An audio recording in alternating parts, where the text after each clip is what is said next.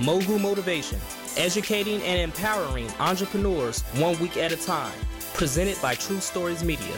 And I am your host, Antoine Twiz Taylor. Good morning, ladies and gentlemen. Thank you for tuning in to another episode of Mogul Motivation. This is the third and final installment of a mini-series I've titled Master Your Market. This is episode 190, and it also serves as a sequel to episode 156, which was titled Integrity.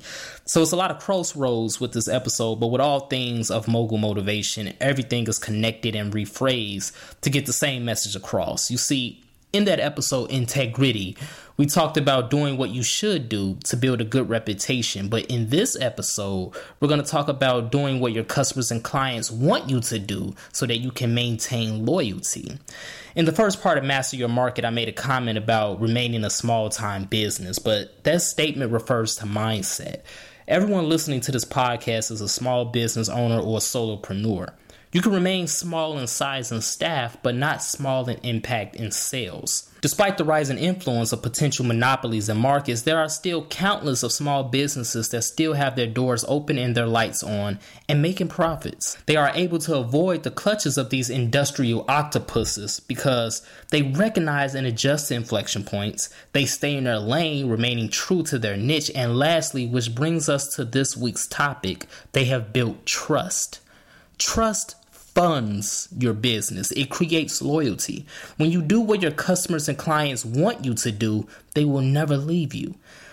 Case in point, even though Starbucks is everywhere, it's still room for neighborhood coffee shops. There's a neighborhood coffee shop here in Chicago where someone said that they will go there every day of the week and they will bypass Starbucks simply because of the way they smile, the way they greet them. They never lose enthusiasm, the way they make their coffee just right and just how they want it.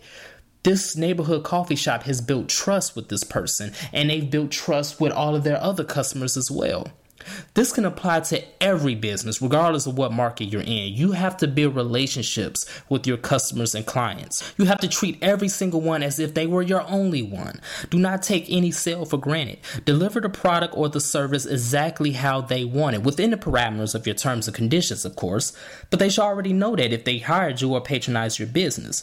The moment we start taking customers for granted is the moment we begin to lose money and lose trust. And once trust is lost, you lose loyalty.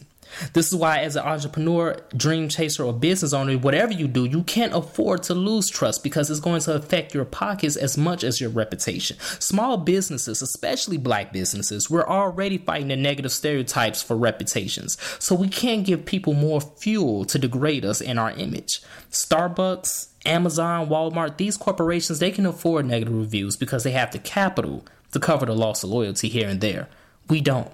Our great customer service, our great delivery will demand loyalty within itself.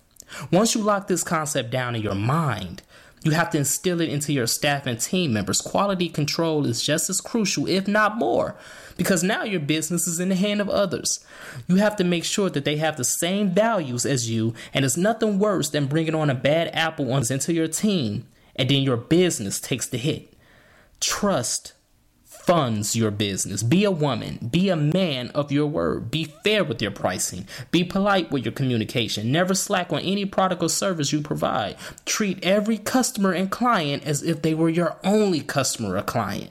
This is how you create loyalty. And that's my final point on how you can master your market and grow your business into profitability today and tomorrow. That's my message this morning, ladies and gentlemen. If this podcast was inspiring and motivating to you in any way, shape, or form, please subscribe and leave a review. It would be much appreciated. Until next week, let's continue to work. Let's continue to imagine reality. And never forget that you will master your market in due time. Have a great day.